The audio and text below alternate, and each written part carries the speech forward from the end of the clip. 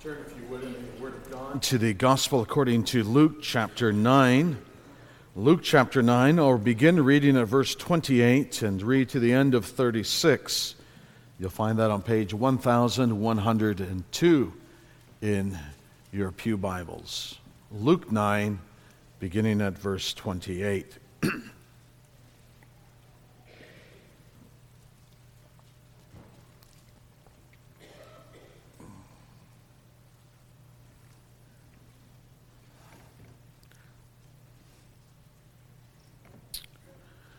Listen, this is the word of God.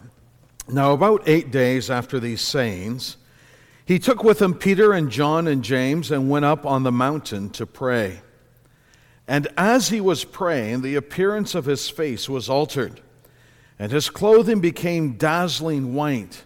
And behold, 2 men were talking with him, Moses and Elijah, who appeared in glory and spoke of his departure, which he was about to accomplish at Jerusalem. Now Peter and those who were with him were heavy with sleep, but when they became fully awake, they saw his glory and the 2 men who stood with him. And as the men were parting from him, Peter said to Jesus, "Master, it is good that we are here. Let us make 3 tents, one for you and one for Moses and one for Elijah," not knowing what he said. As he was saying these things, a cloud came and overshadowed them, and they were afraid as they entered the cloud. And a voice came out of the cloud saying, "This is my Son, my chosen one. Listen to him." And when the voice had spoken, Jesus was found alone. And they kept silent and told no one in those days anything of what they had seen. Thus far, the reading of God's Word. I'm sure some of you have had the experience of being in the midst of a project and things just aren't going that well. You meet with all kinds of obstacles. You perhaps are somewhat confused as to what the next step should be, and you're about to give up. And then someone shows you a picture of how it will be when everything's completed. How it will look if you were just to press on and keep on going in the project. And that view of the future, and that view of the finished project does always give you some sort of boost and encouragement. And it doesn't matter what it is. It could be in your difficulties as parents, or it could be in a project at work. Just knowing how it's going to turn out and that it's going to turn out well can really spur you on to keep going, to press on and not to give in to the discouragement that you are experiencing. Well, I think that's a helpful way for us to understand what is going on here in Luke chapter 9. Luke connects the Mount of Transfiguration with what Jesus had just said. You can see that in verse 26 where he says, "Now about 8 days after these sayings, he took with him Peter and John and James." And what sayings are those? Well, they're the sayings of the Lord Jesus regarding his upcoming trial and hardships. Just above in verses 21 and 22, Jesus had told his disciples that the Son of Man must suffer many things and be rejected by the elders and chief priests and scribes and be killed, and on the 3rd day rise again or be raised. And so it's after those things, after Jesus had just reminded his disciples, and in so doing reminded himself of the upcoming trial of the cross, that he experiences the Mount of Transfiguration. And what God the Father is doing there is giving the Lord Jesus, his dear Son, a glimpse of glory so that he might press on in the great work of redemption. But it's not just that Jesus spoke about his own suffering. He also said that the disciples, anyone who would follow him, would suffer as well. That to be a Christian meant that they would follow the Lord Jesus, both in self-denial and in cross-bearing. And so that would have been perhaps somewhat discouraging for the disciples. They thought that they were following a victor, a champion, and here Jesus is telling them that life is going to be hard and challenging as they follow the Lord Jesus. And in the midst of their concerns, God the Father ministers to them and gives them a glimpse of glory and reminds them that what they have heard from the lips of the Lord Jesus is the truth, of course, but it's not the whole truth. And he shows them what the future will be so that they might press on, not give up in the Christian life. And so that's how I want to look at this passage this morning, seeing how it ministered to the Lord Jesus himself and how it ministered to his disciples, including how it ministers to us. Remember how the Lord had said at the end of the last section that there were some standing here who will not taste death until they see the kingdom of God. And here in this Transfiguration Mount, we are getting a glimpse of the glory of the kingdom of God as that is found in Jesus Christ our Lord. So first of all, how did it minister to the Lord Jesus? Now you might think that the Lord Jesus needed no ministering to, that he was, after all, the Son of God who knew the end from the beginning and how everything will turn out. But we fail to understand sometimes that the Lord Jesus was truly human, that he embraced weakness, and along with the weakness, he would sometimes be overwhelmed by the difficulties and situations of his life, and that he would need encouragement from his heavenly Father in the carrying out of his ministry. And that's exactly what the Father gives him in three different ways. First of all, there's the event itself. As Jesus was praying, the appearance of his face was altered and his clothing became dazzling white. This was God the Father's reassurance to his Son of his own divine sonship. You might know that the Lord Jesus was the eternal Son of God before he became man in the incarnation. But when he became man, he did not cease to be God, but his Godhead was veiled. It was hidden. We'll be singing in the next month or so the Christmas carol, Hark the Herald Angels Sing. And one of the lines is, veiled in flesh his Godhead see. So that our Lord Jesus, when he came to earth, he did what Luther said. He came incognito. He hid his glory, so that he who neither slumbers nor sleeps embraced humanity's weariness, so that we find him sleeping on the boat in the midst of the sea. He hungered and he thirsted. He embraced ignorance, so that he had to say to his disciples at one point that he did not know when the Son of Man was going to return. So Jesus embraced humanity and wasn't treated as he really was, the Lord of glory. He wasn't acknowledged as the Son of God. People mistreated him. They ridiculed and scorned him. They spoke evil about him, and they sought to kill him. And so it would have worn on him. Remember how even Satan himself said, if you are the Son of God. Well, there might have been those doubts and concerns in the human mind of our Lord Jesus Christ. And God the Father was showing him there, you are the Son of God. You are the God of gods. That though you have embraced humanity, you have not given up your deity.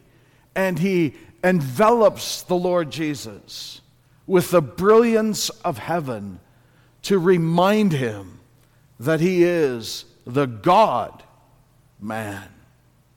But he also does something else. Jesus, because of his humanity and because of the trials and difficulties of the cross, would become marred and disfigured. His body would be lacerated with the cruelty of the Romans. It would be covered with blood. And all because not only of the physical agony of the cross, but also because of the soul, the spiritual trial that our Lord was going to go through as he went to the cross as the suffering servant bearing the wrath of God. And so he would be marred beyond recognition, Isaiah says. And the Lord Jesus is given this reassurance that after the hardship of the cross and the marring of the crucifixion, he would be restored. His humanity would become brilliant again, restored to its pristine glory. That's what the Father is telling him, that it will be difficult and challenging. It is difficult and challenging. But remember who you are as the Son of God, and remember who you will be as the God-man restored in glory. So the event itself ministered and bolstered our Lord Jesus throughout his earthly ministry. And then we read that, behold, two men were talking with him, Moses and Elijah. And so it was through these two men as well that the Father encouraged the Son. Here are the two great Old Testament prophets. Moses, the one who brought his people out of Egypt in the Exodus. And then Elijah, the one who restored the prophetic office and brought the people back to the worship of God. And both of these men, in their persons and in their work, were there to point the way forward, to give us a shadow of who Jesus Christ, the great prophet, would be when once he came to earth. And here these two towering figures of the old covenant appear with our Lord Jesus. And notice that they speak of his departure. If you go to the footnote at the bottom of the page, you can see that the Greek says that they spoke about Jesus' exodus. That is, they spoke about his upcoming death, which he was about to accomplish at Jerusalem. And what would it have been like to be there and to hear the conversation of these two heaven dwellers who come in glory, and to meet with the Lord Jesus, who is resplendent in his own glory? What would Moses have said? Would Moses have encouraged the Lord Jesus and said, you know, as I was going through the Exodus, I often despaired because the people were so unhelpful and so critical of me. But the Lord was with me, and even as he was with me, he will be with you. Or did he encourage the Lord Jesus by saying, press on? You know, the Exodus that I brought about, that the Lord used me to bring about, was an exodus of Israel out of the bondage of Egypt. But your exodus is so much greater because it's the exodus of people from the tyranny of Satan into the liberty of the people of God. Press on, my dear Lord Jesus. And what would Elijah have said? Would he have reminded the Lord Jesus that whenever he would pray, the Lord would answer him, just as the Lord answered Elijah at Mount Carmel when he had this contest with the prophets of Baal? Did they speak of their thankfulness for what the Lord Jesus was about to do in his death on the cross? Lord Jesus, press on, because what you are going to do is so cherished by the saints and will be for all eternity. Did they remind the Lord Jesus that the angels in heaven, that they're standing on their tiptoes, that they're looking forward to see what the next installment of this great plan of redemption would be? Here on the Mount of Transfiguration, the Lord sends these two Old Testament greats, Moses and Elijah, who encouraged the Lord Jesus as they spoke about what he was about to do in Jerusalem for the salvation of sinners and for the glory of his name. The Father encourages the Son with these two men. And then The best is kept for last. Because we read there in verse 34, a cloud came and overshadowed them, and they were afraid as they entered the cloud, and then a voice came out of the cloud. It is God himself who encourages the Lord Jesus with his voice. That's the significance of the cloud, because the cloud represents the presence of God. So here's Israel gathered around Mount Sinai, and the cloud descends. The tabernacle has just been finished in Exodus 40, and then the Lord descends in a cloud and fills the tabernacle. Or the temple has been finished by Solomon, and the Lord descends and he fills the temple. This is the Shekinah glory. God himself comes down. He encourages Jesus through the transfiguration. He encourages Jesus through the prophets. And then he encourages Jesus with his very own presence and says to him what he said at his baptism, "You are my Son." What an encouragement that would have been. Satan trying to create doubt in the mind of the Lord Jesus. But the Father dispels doubt. This is my Son. This is my Son, my chosen one. I have chosen him from before the foundation of the world to be the sin-bearing, suffering servant. And it is a servant whom I uphold, my chosen one, in whom my soul delights. So that certainly the Lord Jesus, as he hears the words at the Mount of Transfiguration, would have remembered the prophecy from Isaiah 42, where God speaks about the coming Lord Jesus and says, "Behold my servant, will you take a look at him? I uphold him, I sustain him. He's my chosen one. I love him. In him is all my delight."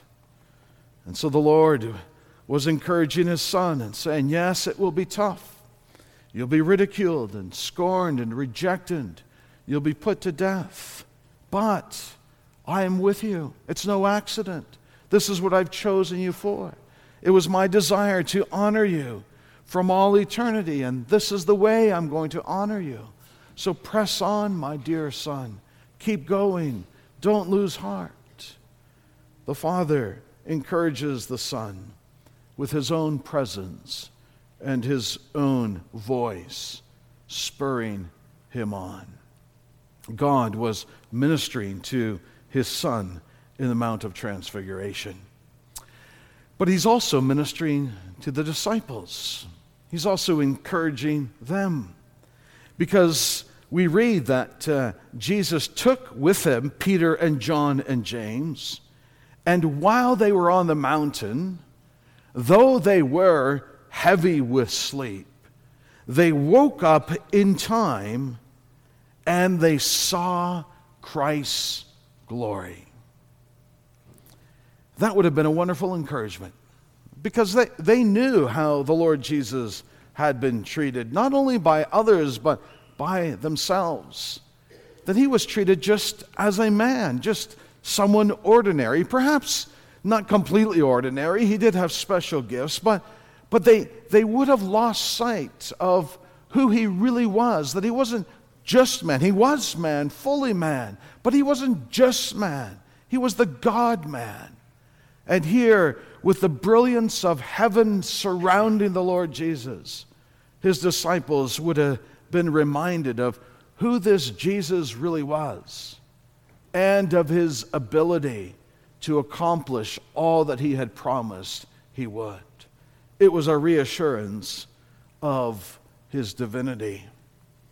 But here as well, the disciples are given a picture of the future. The Lord Jesus had just told them that to be a Christian, a follower of Christ, meant suffering. You have to deny yourself. You have to take up your cross. It will be the loss of your life. That's what I'm calling you to. Not to live for yourself, not to gain your life, but to lose your life. And that must have been quite a blow for his disciples. They must have thought, we picked the wrong rabbi to follow. Perhaps we need to follow someone else, someone who's going to promise us not hardship, but promise us glory and blessing and a life of ease and prosperity. Well, that wasn't the Lord Jesus' promise. But here in the Mount of Transfiguration, the disciples are reminded that though there is suffering and hardship, it's not all suffering and hardship. There is a cross to carry, absolutely. But there will be a crown. That though they might be despised and rejected, they will share in the glory of the Son of God. Now, of course, Jesus had alluded to that when he told them that he was going to be rejected and be killed. He did tell them on the third day he would be raised. And then later on he tells them that if they're ashamed of him and his words, the Son of Man will be ashamed when he comes in his glory and the glory of the Father and of the holy angels. So they had been told that suffering would be followed by glory.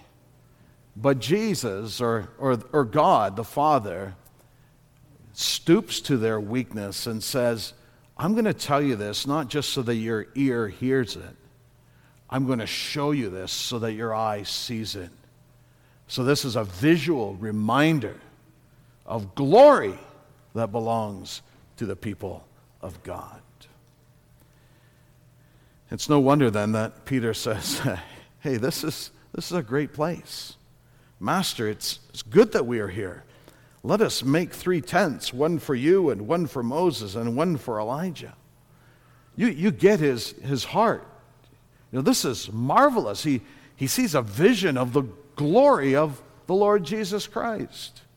He's been spending months with the Lord Jesus, and he's always been disdained and rejected, but now he's glorified.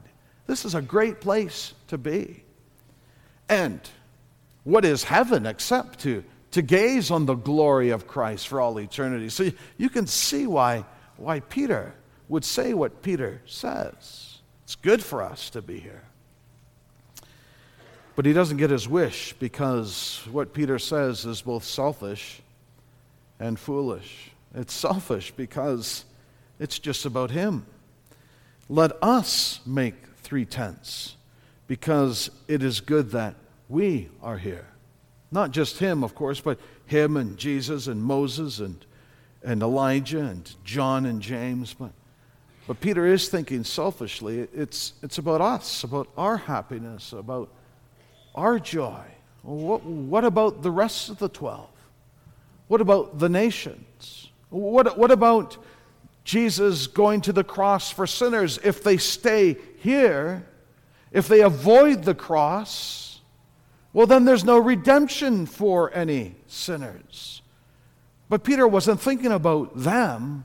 He was thinking about himself. And if they stayed there, then who was going to preach the gospel to the nations so that people might be brought from bondage to liberty? Peter isn't thinking about that. He's just thinking about their own pleasure, his own pleasure. It's good for us to be here.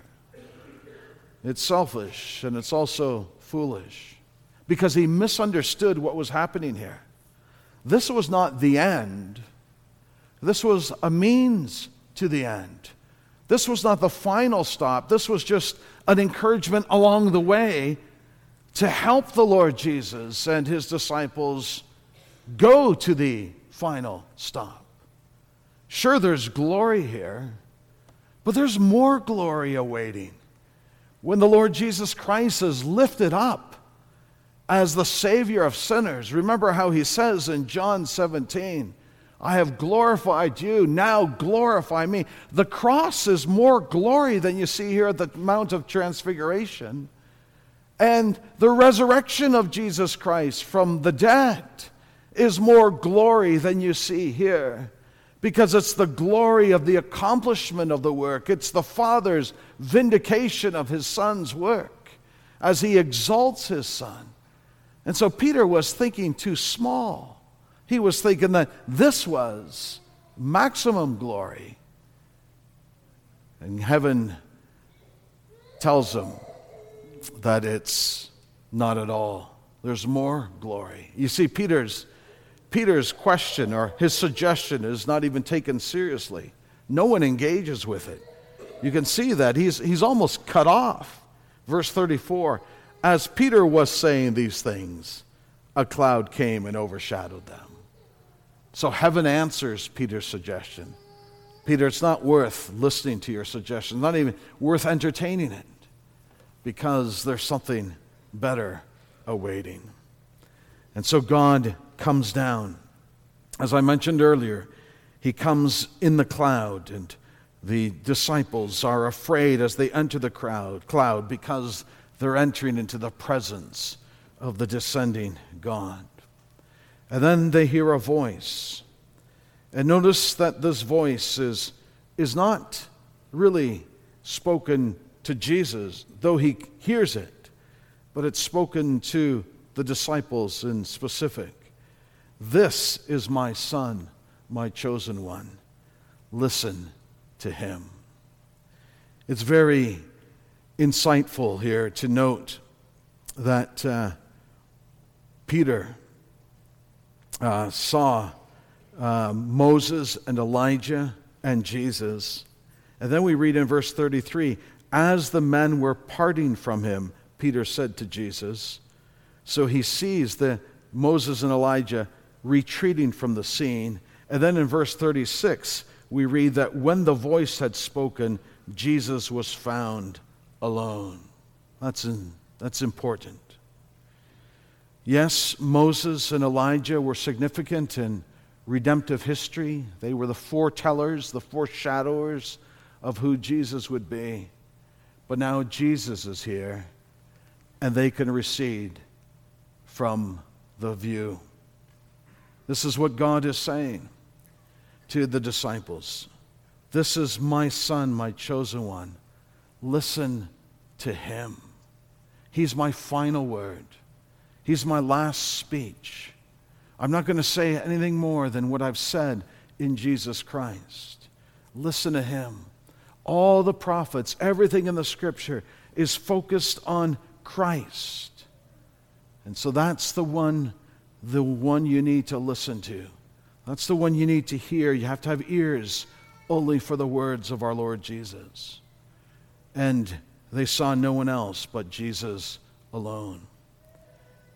And the Father is saying to the Son, or the Father is saying rather to the disciples, enough of your suggestions about what would be good.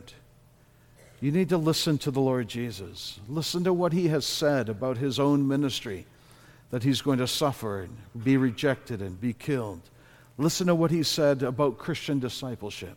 Stop thinking that things are different, that you know better than Jesus does. Listen to him. And then he presses them to the Lord Jesus. They found no one but Jesus there, because Jesus is the one they need. They need to follow wherever the Lord Jesus leads. They need to listen to whatever the Lord Jesus says. And they need to be sure that they have Jesus. Because in having him, they will have the blessings. Yes, they'll have the hardships that are connected with living in union with Christ, but they'll have the blessings as well. And if they avoid the suffering, then they'll miss out on the glory. If they will not take the cross, they will not receive the crown. And so God is pressing the Lord Jesus onto his disciples. This is the one you need.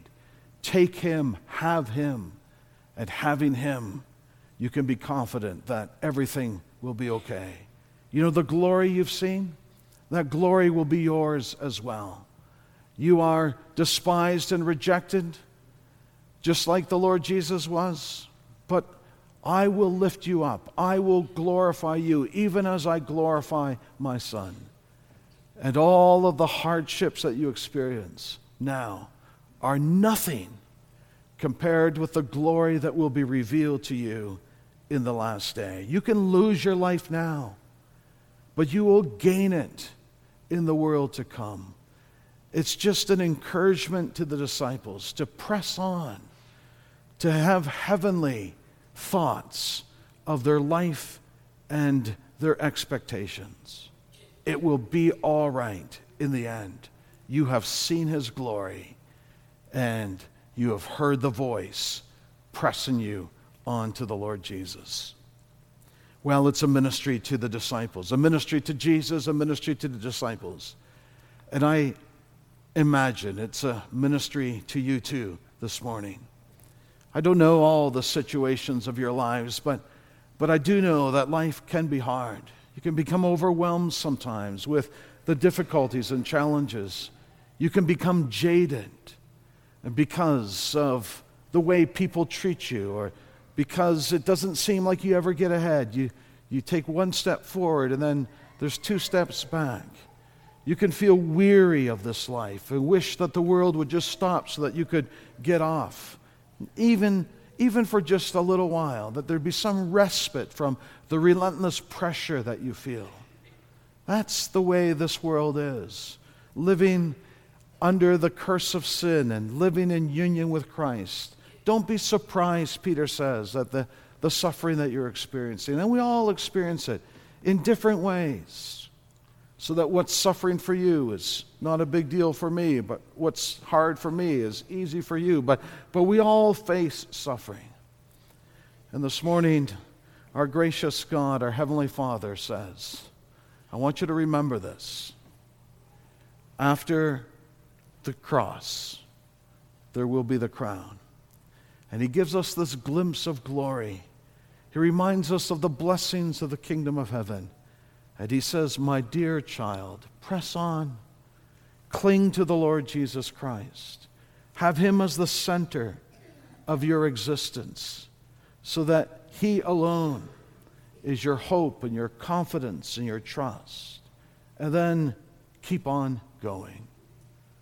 This day, the noise of battle. The next, the victor's song. If you overcome, then I will give you a crown of life that will never fade away. So here, my dear brothers and sisters, here's the glimpse of glory, seen first in the glory of the Lord Jesus Christ, and then subsequently experienced by all those who know and trust in this Savior. May God minister to you his grace and goodness. Let's pray together. O Lord, our Father in heaven, we do confess at times our weariness, our disappointment and discouragement, the hardships that envelop us, the difficulties that we experience. And we thank you for the vision that we have been given of glory that awaits the people of God. We thank you that our Lord Jesus Christ suffered and then entered into his glory, and that even now he is at the right hand, far above all principalities and powers and every name that can be given in this age or in the age to come. And we thank you that he has promised that where he is, we also shall be. So grant us the fortitude we need to hold fast to the Lord Jesus, to listen to him alone, not to be distracted by anyone or anything else, but to see his glory and then ours as well. And we pray this in Jesus' name. Amen.